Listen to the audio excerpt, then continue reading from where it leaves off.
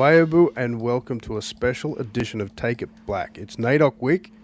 This week we've got Rana Collins joining me in the host chair, and the host with the most, John Paul Janke, from The Point, joining us as a guest. Yeah, Jack, how G'day, you both. going? Howdy, Jack. Pretty good. Howdy, Jack. G'day, JP. What an introduction. Well, the NAIDOC week that has just changed everything. A week born from protest and movement towards justice, equality, freedom, human rights. But it's not what it usually is. It's feeling very different. No, it does feel Right, very it is different. different. It feels very different, I doesn't can it, tell Jack? you it's different. I'm sitting down here in COVID shack, Yeah. coming to you from Melbourne, from lockdown, and there's not much NAIDOC activity down here this week, I can tell you. But it's still NAIDOC week, and we need to acknowledge the past, and the important history of protest that NAIDOC's been born from. JP, do you want to tell us a little bit about where NAIDOC's come from and the long journey to get it to where it is today? It might have to be a 7-part series if I go all the way into the history of NAIDOC. So I'll try and be quick. And look, Rana, as you said, I think it's importantly that we acknowledge that the origins of NAIDOC come from protest. It's around the 1920s, the formation of the Aborigines Progressive Association and the Aboriginal Advancement League. They're pushing for, well, I was going to say equal rights, but they're actually pushing for human rights. Particularly in New South Wales. It's around the amendments of the Aborigines Protection Act in 1915, where missions and churches now have the right to remove children from any family for any reason.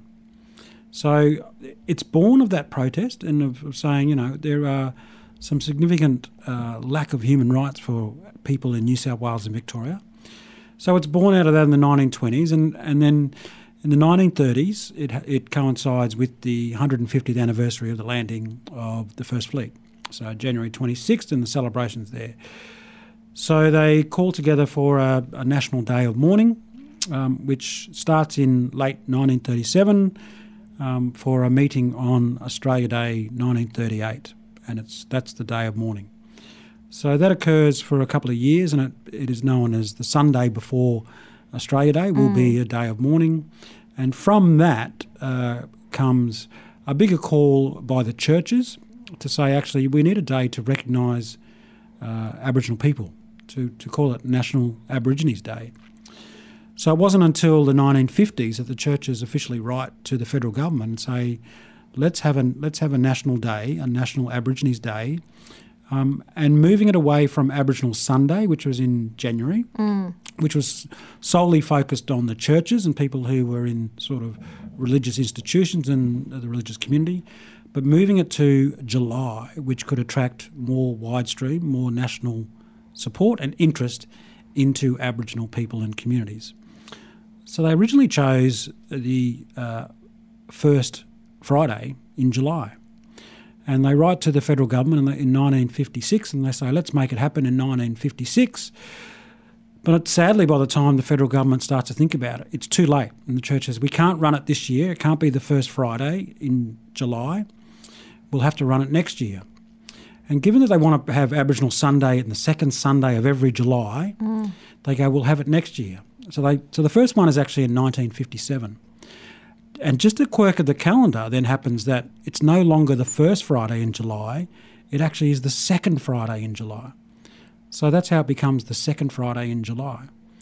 And that goes on from 1957 to about the 1970s, when the missions are running a National Aborigines Week, a National Aborigines Day, to basically celebrate Aboriginal people, but it also gets mixed up in assimilation.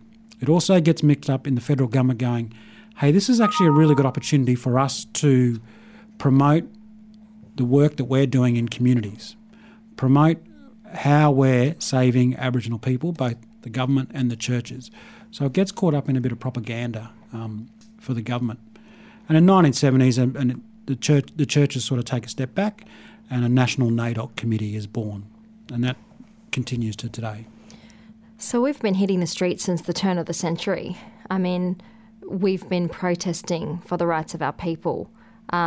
This, horrific history when it comes to NAIDOC, yet now, the week has transformed, and it's a time where we really celebrate, our achievements as a community, our people, and we've just seen the Koori Knockout be cancelled, the 50th annual Koori Knockout this year with COVID, or postponed, I should say, to 2021. So what's happening this year with NAIDOC? This week is now well known for the NAIDOC Ball. Well, the dates are well known, and July is, synonymous with NAIDOC Week, but this year, because of what's happening with the coronavirus and, the impact that it could have on our communities, the National NAIDOC Committee took a decision in March to actually postpone NAIDOC Week. So we called it early, and we called it early because we wanted to give communities, committees and individuals and organisations enough time to postpone their celebrations.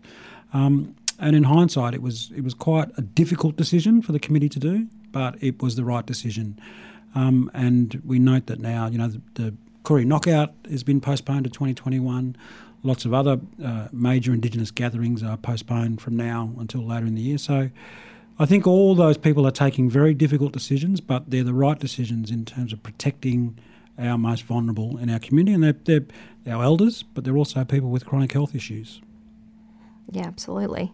So on the point, we've had this opportunity to discuss NAIDOC Week in a completely different way.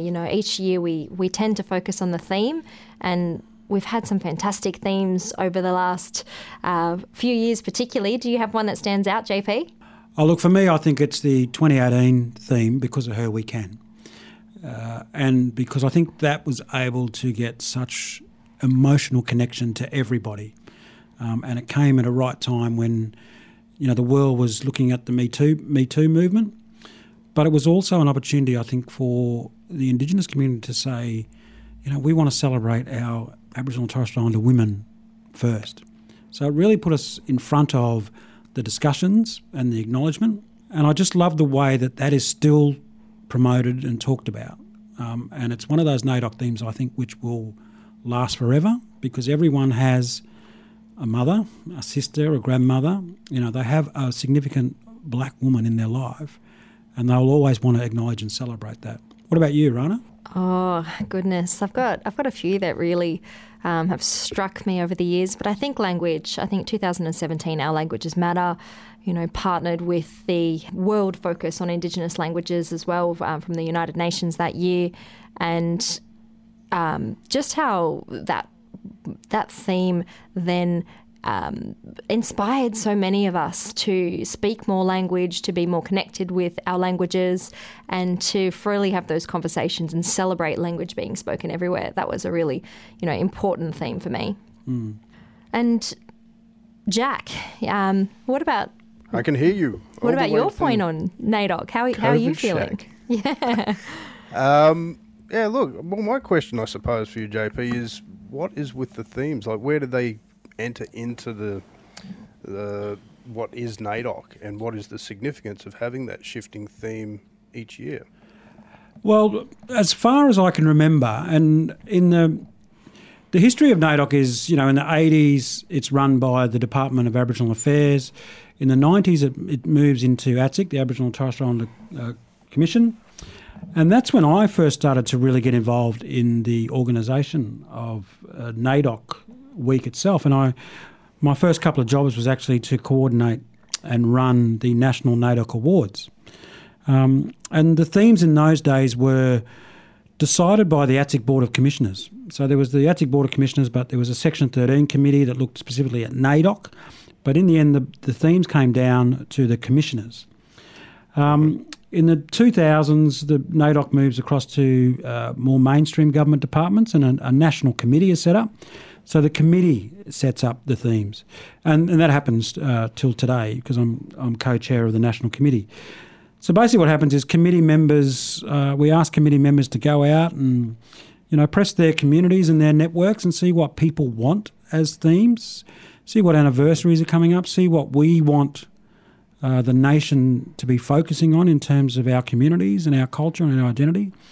And we come back at a meeting, usually about 8 months before NAIDOC Week, and we put all those ideas and debates and discussions down on a whiteboard and we battle it out till there's sort of some consensus on a theme.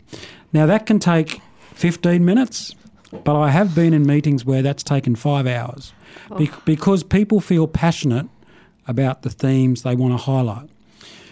So something like Because of Her We Can in 2018, that took probably a couple of hours to debate, and there was a lot of talk about highlighting women over men, over elders, over children, the use of the word her. Some committee members didn't like the phrase her, so they wanted to call it Because of Aboriginal and Torres Strait Islander Women We Can. So there's a lot of debate and discussion that goes into a theme. But I've got to say, in the end, it just seems right.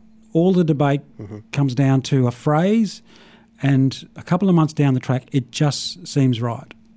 Now, the theme this year, it seems to be a return to some of the political edgy or pointy types of themes that we've seen in the past, possibly when ATSIC was running it. But I remember seeing one, Australia has a Black history, something along those lines. How do you go these days with themes like this year's one and the submissions that have a little bit more of a political edge to them? Do they get much opposition or...?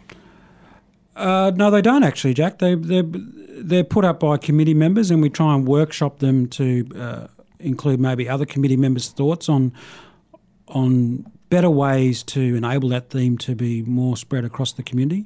But if you look at this year's theme, it was actually probably the only theme that we could have. So we discussed the theme late last year as a committee. A committee member put up this theme, and the discussion was around 2020 being the 250th anniversary of Captain Cook arriving. So we thought, well, that's going to start in April, the celebrations for that.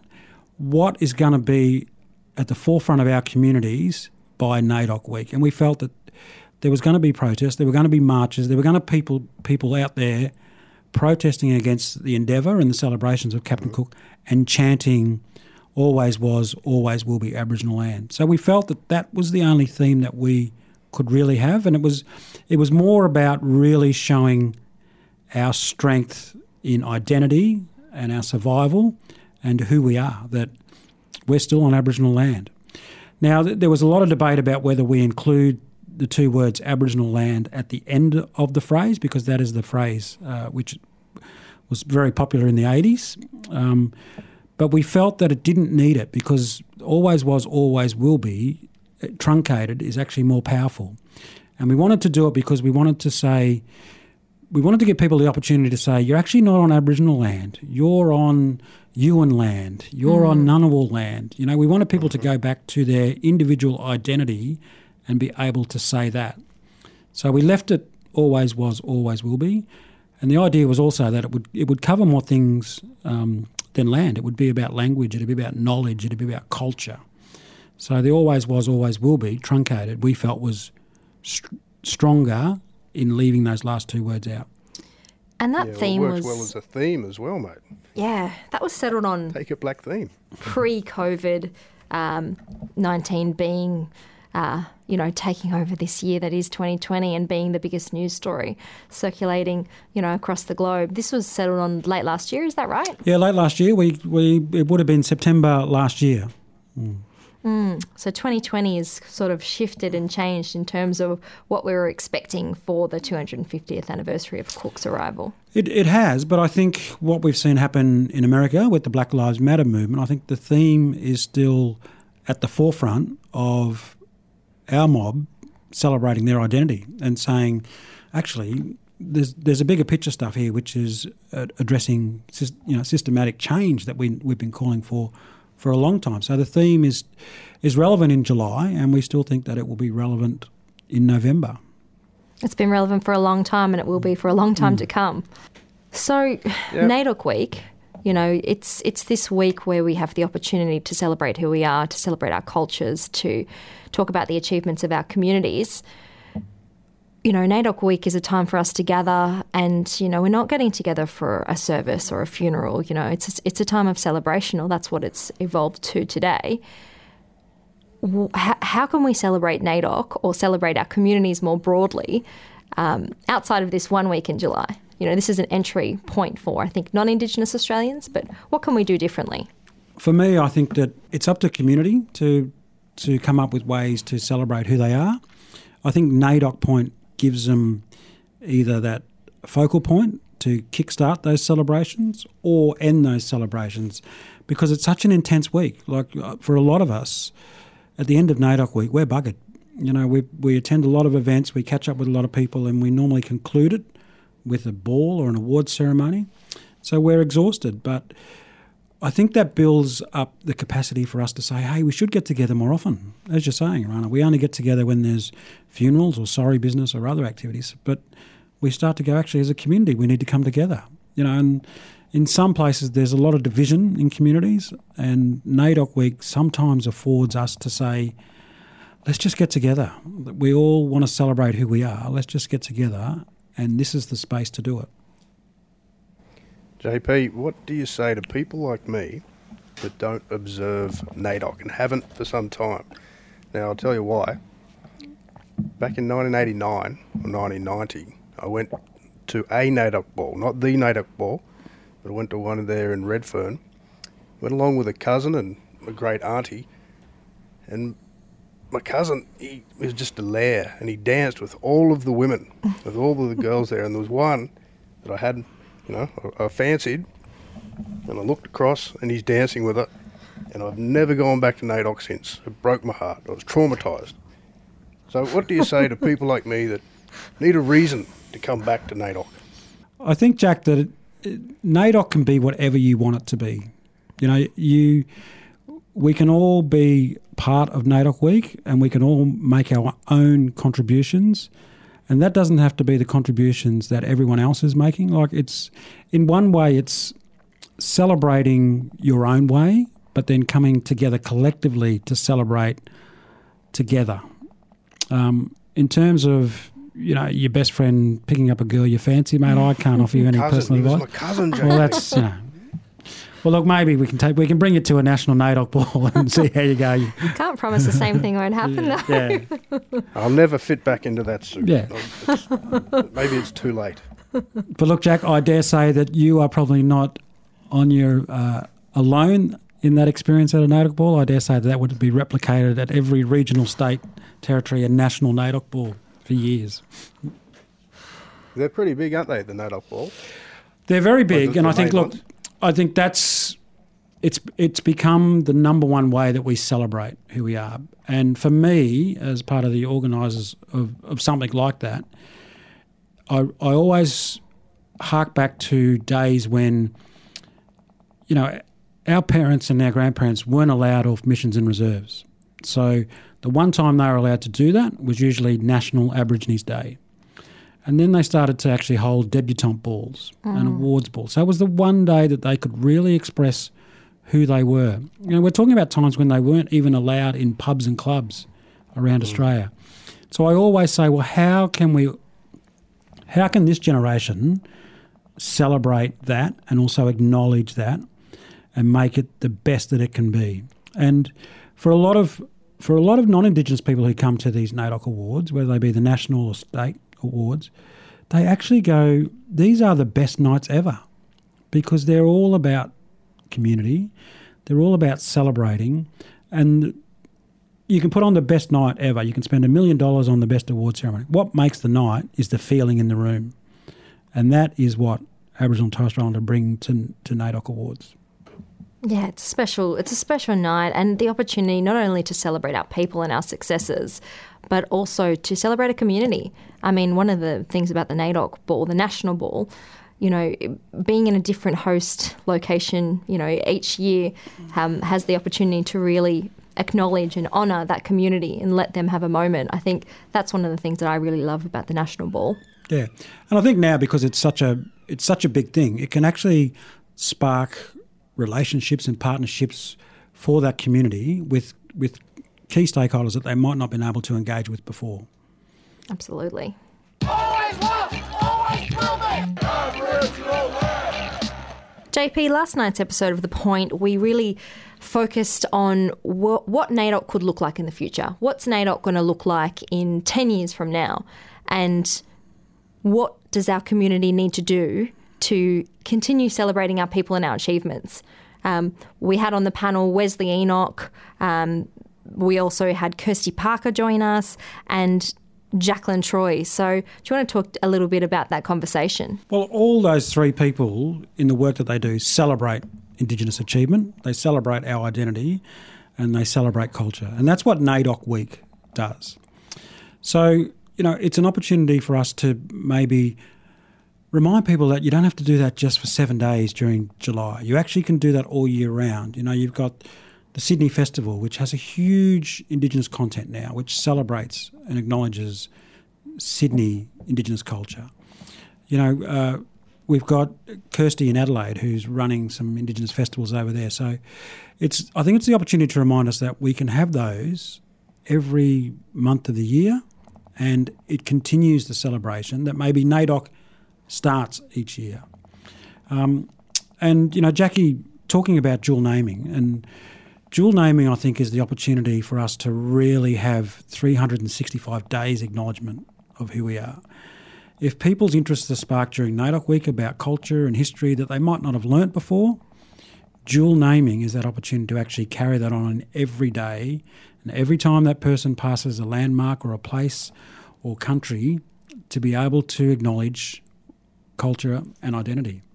Yeah, and it's remarkable how open broader Australian public is to incorporating original names to places and things. Have you found that in your travels, JP? I think there's been a really big shift in the last couple of years, and it's probably coincided with a shift in people pushing for the right history to be taught in this country. The generations gone by probably would be very resistant to that, but I think that younger generations are saying, actually, we didn't learn anything about Indigenous culture, Indigenous history. We weren't told. We know why we weren't told, but actually we have the opportunity to relearn that. And we actually don't lose anything by calling a landmark or a place two names. We actually have a lot to gain. Importantly, this year, I think, gives some catalyst with the 250th anniversary of Captain Cook arriving. It's the start of the renaming of country. From the moment Cook sees the mainland, he renames Aboriginal land and goes up the east coast and does it. So I think that sparks a lot of interest in, well, for me, I think it should spark a lot of interest that people say, well, what was the traditional name of Point Hicks? What was the traditional name of Botany Bay, of Moreton Island, of Possession Island, of the Endeavour River? What were those traditional names? And I think that's a really good opportunity for us to springboard off that history to say, actually, 250 years ago is only a short history compared to 65,000 years where it was known as this. Yeah, huge amount to gain. Yeah, absolutely. And I think when you see arguments being put forward for an Australian Republic and advocates for that, like Mark McKenna, the historian, saying that we really need to incorporate a lot more of Australia's indigeneity before that whole Republican movement can go much further forward. Yeah. And I think, Jack, it's not renaming because they were Aboriginal names before they were renamed. It's actually taking back the names that they were called. I saw a great sign in Central Australia that had been renamed in the Aranda languages, and it just makes sense. You got 80 to 90% of the population is Aboriginal, but yet we're referring to places as Alice Springs or Yuendamu. It just does not make sense. And those semantics are so important, particularly in this anniversary year of Cook. The semantics around language, when we've got so many people that have been taught that Cook arrived here and discovered Australia, we saw those underwater ancient sites re-uncovered in the Pilbara just this week. And I think semantics around the language when we're talking about the history of this country and providing an entry point for all Australians to be a part of that 65,000 years of culture and history is, it's just huge. Well, I think combined with statues as well, memorials, we need both. Return to original names and, establishing memorials to figures that, resistance fighters, community advocates and activists, There needs to be a two-pronged approach there, I think. Yeah, absolutely, Jack. And I think, in particular with statues, just the absence of Indigenous statues in this country, it should spark a question or a query by the wider community. Why aren't there any Indigenous statues in this country? Well, I can think of only 2 statues in the same spot, and that's at Gundagai. Are there any more? There's a Bungaree bust at Mossman. There are basically no Indigenous statues in Sydney. There's a few plaques. There's a busk. I think Melbourne has only a handful. Sir Doug Nicholls and his wife. There's obviously the statue of Nicky Winmar now. Perth, yep. Mm-hmm. Perth has a statue of Yagan and has Yagan Square. But I don't think Brisbane has any. Canberra definitely has none. None in the nation's capital. So, I think that it's people should be aware that there's no statues. But I think, people need to actually ask the question, why wasn't there any statues, and how do we rectify it? And, why do we have statues in Sydney of William Shakespeare, who never came to Australia? We've got a statue of Matthew Flinders' cat, Trim, but we don't have a statue of Bennelong or Paddy Garang or or Bungaree or anyone. I think the time is right. Mm-hmm. And City of Sydney just considered having a statue of Paddy Garang just in the past week. They did, but they put it on hold. Yeah. So I think that that vote was vetoed, and the plan going forward is to have consultation and figure out from there, rather than a knee-jerk reaction to the Black Lives Matter movement, and to do something quickly. And I think it's interesting that the statue of Nicky Winmar, that iconic moment of him lifting his jumper and pointing to his skin, was attempted to revise that moment on radio the other week. That's right. Only went to court or mediation earlier this week. Yeah, that's right, and settled out of court. Take it black. And that's all we seem to have time for the special NAIDOC Week episode. Look, I just want to thank you, JP, for joining us. I know that you're really busy this week and stuff, so thanks for coming in. Thanks, it's been great. I look forward to coming on more often. Hopefully I get an invite again too. I'm looking forward to you hosting one of these, JP, where we can dig in a little bit more around issues like memorials and returning to original names and points in history, controversial moments in history. Oh, absolutely. Look, I think that, there's some really great topics to unpack that maybe the Cook 250th anniversary, because it didn't really happen, might be put on the back burner, but I still think we as a nation need to discuss them. So I'd like to tick away and use it as an opportunity to influence some change and discussion. And Rana, what have you got for the rest of the week and what's coming up? Rest of the week. So we are using this week to acknowledge what would be, or what is NAIDOC Week, and the significance of this second week in July. So we've got on the channel all week on NITV, we are broadcasting various NAIDOC balls of years gone past and celebrating all of the previous winners. And then actually next week we've got a recess period for the Point. We've got a couple of weeks off, but we're not really taking a break. We'll still have news and all the online material going out. And next week we have an Aboriginal Lives Matter special episode of Living Black, which will be on next Wednesday night. So that's a bit of what we've got coming up. Fantastic. And we've still got an episode. This is a wedge episode. We've still got Rach and Bianca coming up with a bit of a look at Collingwood as well. Do you want to just remind listeners of that one, Rana? Yeah, that's right. So this is a sneaky additional episode that we've been able to get in. And Rach and Bianca Hunt from Yokai Footy, Rachel Hocking, our other host of The Point, alongside JP, will be talking about Collingwood Football Club and Larissa Barent's recent appointment in looking into the club's history and culture, particularly in the wake of the Heritier Lumumba conversation that's been happening for quite a while now. So that will be the next episode coming shortly. Well, I'm looking forward to her sorting that out because I'm a Pies fan, as I said before. And, I'm hoping that she can straighten that culture out. It seems to be pretty toxic in there, according to those reports that we've heard. That's right. Listeners, join the conversation on Twitter. hashtag Take It Black. Subscribe in all the places where you get your podcasts from. And until next time, guys, when you take it, how do you take it? Take it black. Always was, always will be, always was, always will be.